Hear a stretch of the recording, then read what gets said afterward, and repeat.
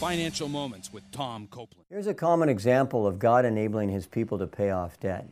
When this couple attended my in-depth series, Financial Management God's Way, they had a big mortgage, 2 car loans, a personal line of credit, and significant credit card debt. Like many people, they had been unknowingly violating many biblical financial principles.